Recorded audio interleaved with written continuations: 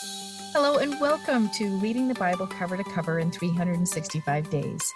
My name is Andrea Lendy, author of the book and Bible reader and studier for over a decade, and I'm excited to share some thoughts with you about today's reading. Welcome to day 54 of Reading the Bible Cover to Cover in 365 Days. Let us pray. Oh Lord, thank you for your word. Thank you that we can freely read your word. Help us learn more of you and your ways today. In Jesus' name, amen. Well, let's see what's happening in Luke chapter 10.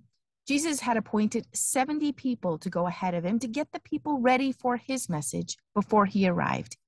He recognized even back then that there were fewer people willing to do God's work than needed. He also knew the people were ready for his message, the message of the coming Messiah. It's much the same today. There are fewer servants in the church than needed, and people are desperate to hear a message of hope. He instructed these men much like he instructed his disciples when they went out to minister, in telling them to bring no provisions or money. He also told them not to dilly-dally, not to stop and talk to people on their way. He shows us he is a man on a mission and instructs these men similarly. I love his instructions on peace in verses 5 and 6, where he says, "Whatever house you enter, first say, peace be to his household. Freedom from all the distresses that result from sin be with this family. And if anyone is worthy of peace and blessedness is there, the peace and blessedness you wish shall come upon him. But if not, it shall come back to you." The definition of peace in this verse is outstanding. Freedom from all the distresses that result from sin. Jesus came to grant us peace, which in this verse is synonymous with freedom, freedom from distress from our sins. Let us receive his peace today. He also instructed them to eat what was given them. Remember, there were certain practices where people would not eat meat because it had been sacrificed to idols. But Jesus gave them not only permission, he gave them instructions to eat what was set before them. He gave them authority to heal people.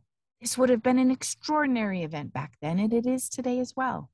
Imagine the sick thousands of years ago without the kind of medical attention we have today.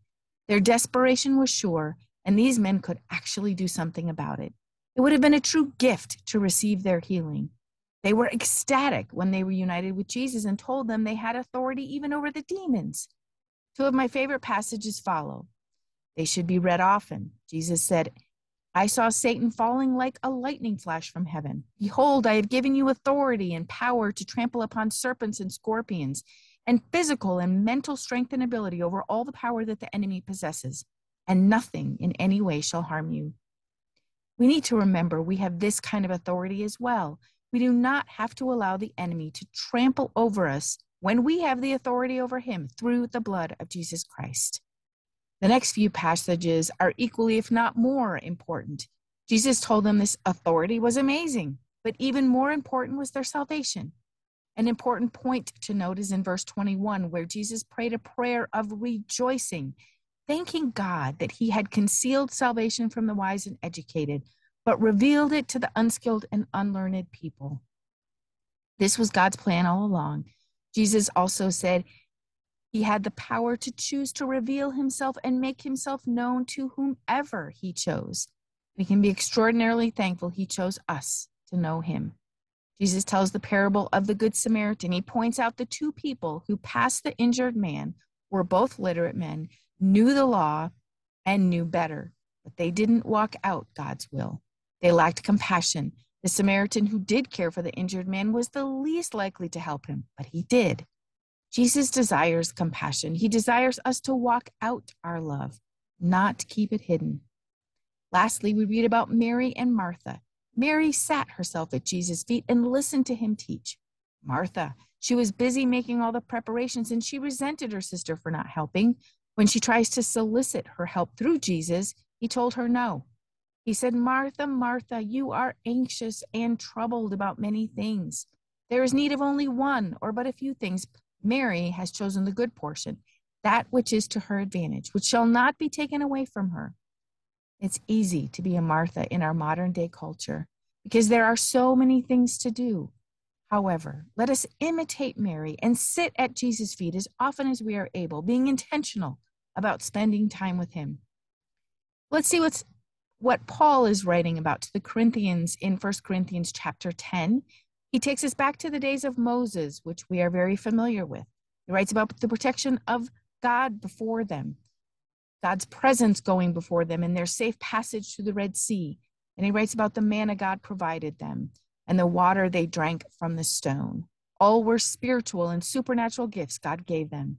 And even with all this, some of them still worshiped idols. So Paul warns the Corinthian church to not gratify evil desires of the flesh. He tells them not to tempt the Lord or complain.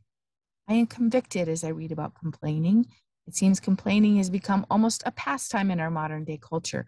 We want things a certain way, and if we don't get what we want, when and how we want them, we start complaining. Let's pray against the spirit of complaining. Paul also gives warning to those who feel strong in their faith. He warns them to pray against temptation.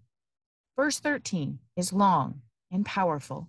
He writes that no temptation is beyond the ability of us to resist. And then I quote, "But God is faithful to his word and to his compassionate nature, and he can be trusted not to let you be tempted and tried and swayed beyond your ability and strength of resistance and power to endure. But with temptation, he will always provide the way out, the means of escape to a landing place, that you may be capable and strong and powerful to bear up under it patiently." And then he warns against idolatry, against loving anything more than loving God. Paul writes about freedom, but that not all things are actually good or constructive for us to participate in, especially where other people are concerned. We should aim to be good influences around others and not lead them astray. He writes about food. Remember, there was a controversy about food, most importantly about meat and where it came from, if it had been sacrificed to idols or not.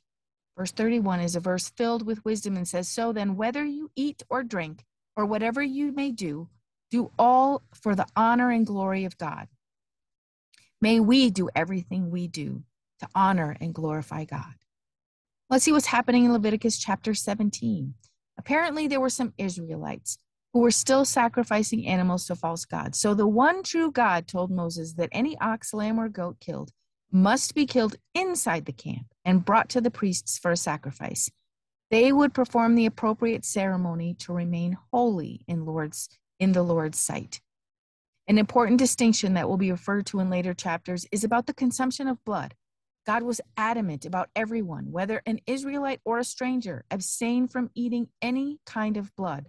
Verse 11 says, "For the animal soul is in the blood, and I have given it to you for upon the altar to make atonement for your souls. For it is the blood that makes atonement, by reason of the life which it represents."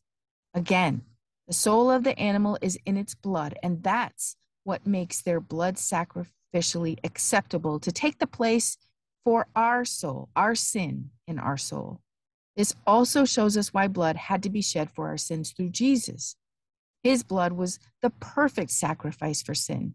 If anyone broke this rule, they were cut off from the tribe, likely killed. In chapter 18, God talks about Moses, about sexual practice among the Israelites. There were practices that he no longer allowed, so he was very specific about each instruction. We see the words, "I am the Lord your God," a number of times. So we can be sure God wants us to know he is giving us his commands and we are to follow them. We have recently read about incest in the Corinthian church, and this is where God commands it is prohibited.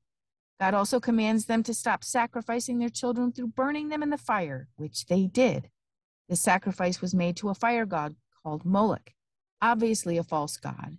At the end of the verse, we see, "I am the Lord." Again, it seems unthinkable to do such a thing, and yet the people were led astray. I'm sure there are things we do today that future people will wonder how we could have done them, but we are currently unaware. As I read about the fire sacrifice, I ask God to show me where I am unknowingly doing something that he detests. Let's see what's happening in David's life as he wrote the 54th Psalm. David was hiding from King Saul among the Ziphites. These people told Saul that David was living among them. He prays God will save him from the people after him. He writes, "Save me, O God, by your name. Judge and vindicate me by your mighty strength and power." I love how David has no hesitation that the Lord would save him. He knew God's strength and power and didn't waver in his belief in God's ability to save him. He writes about the violent men, the ruthless one who sought to destroy him. But he also writes about God being his helper, and he sacrifices a free will offering to the Lord, giving thanks to him.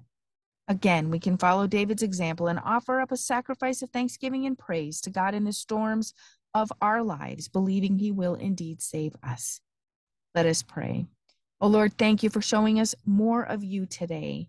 Lord, we pray you sanctify our hearts. Show us how to be more like you. Keep us yours, Lord. Please keep us yours. In Jesus' name, amen. Thank you for walking this journey with me and being a faithful reader of God's word. I pray that he shows himself as the God who loves you deeply and cares about every detail in your life. Come back tomorrow for some more thoughts and insights as you read God's word.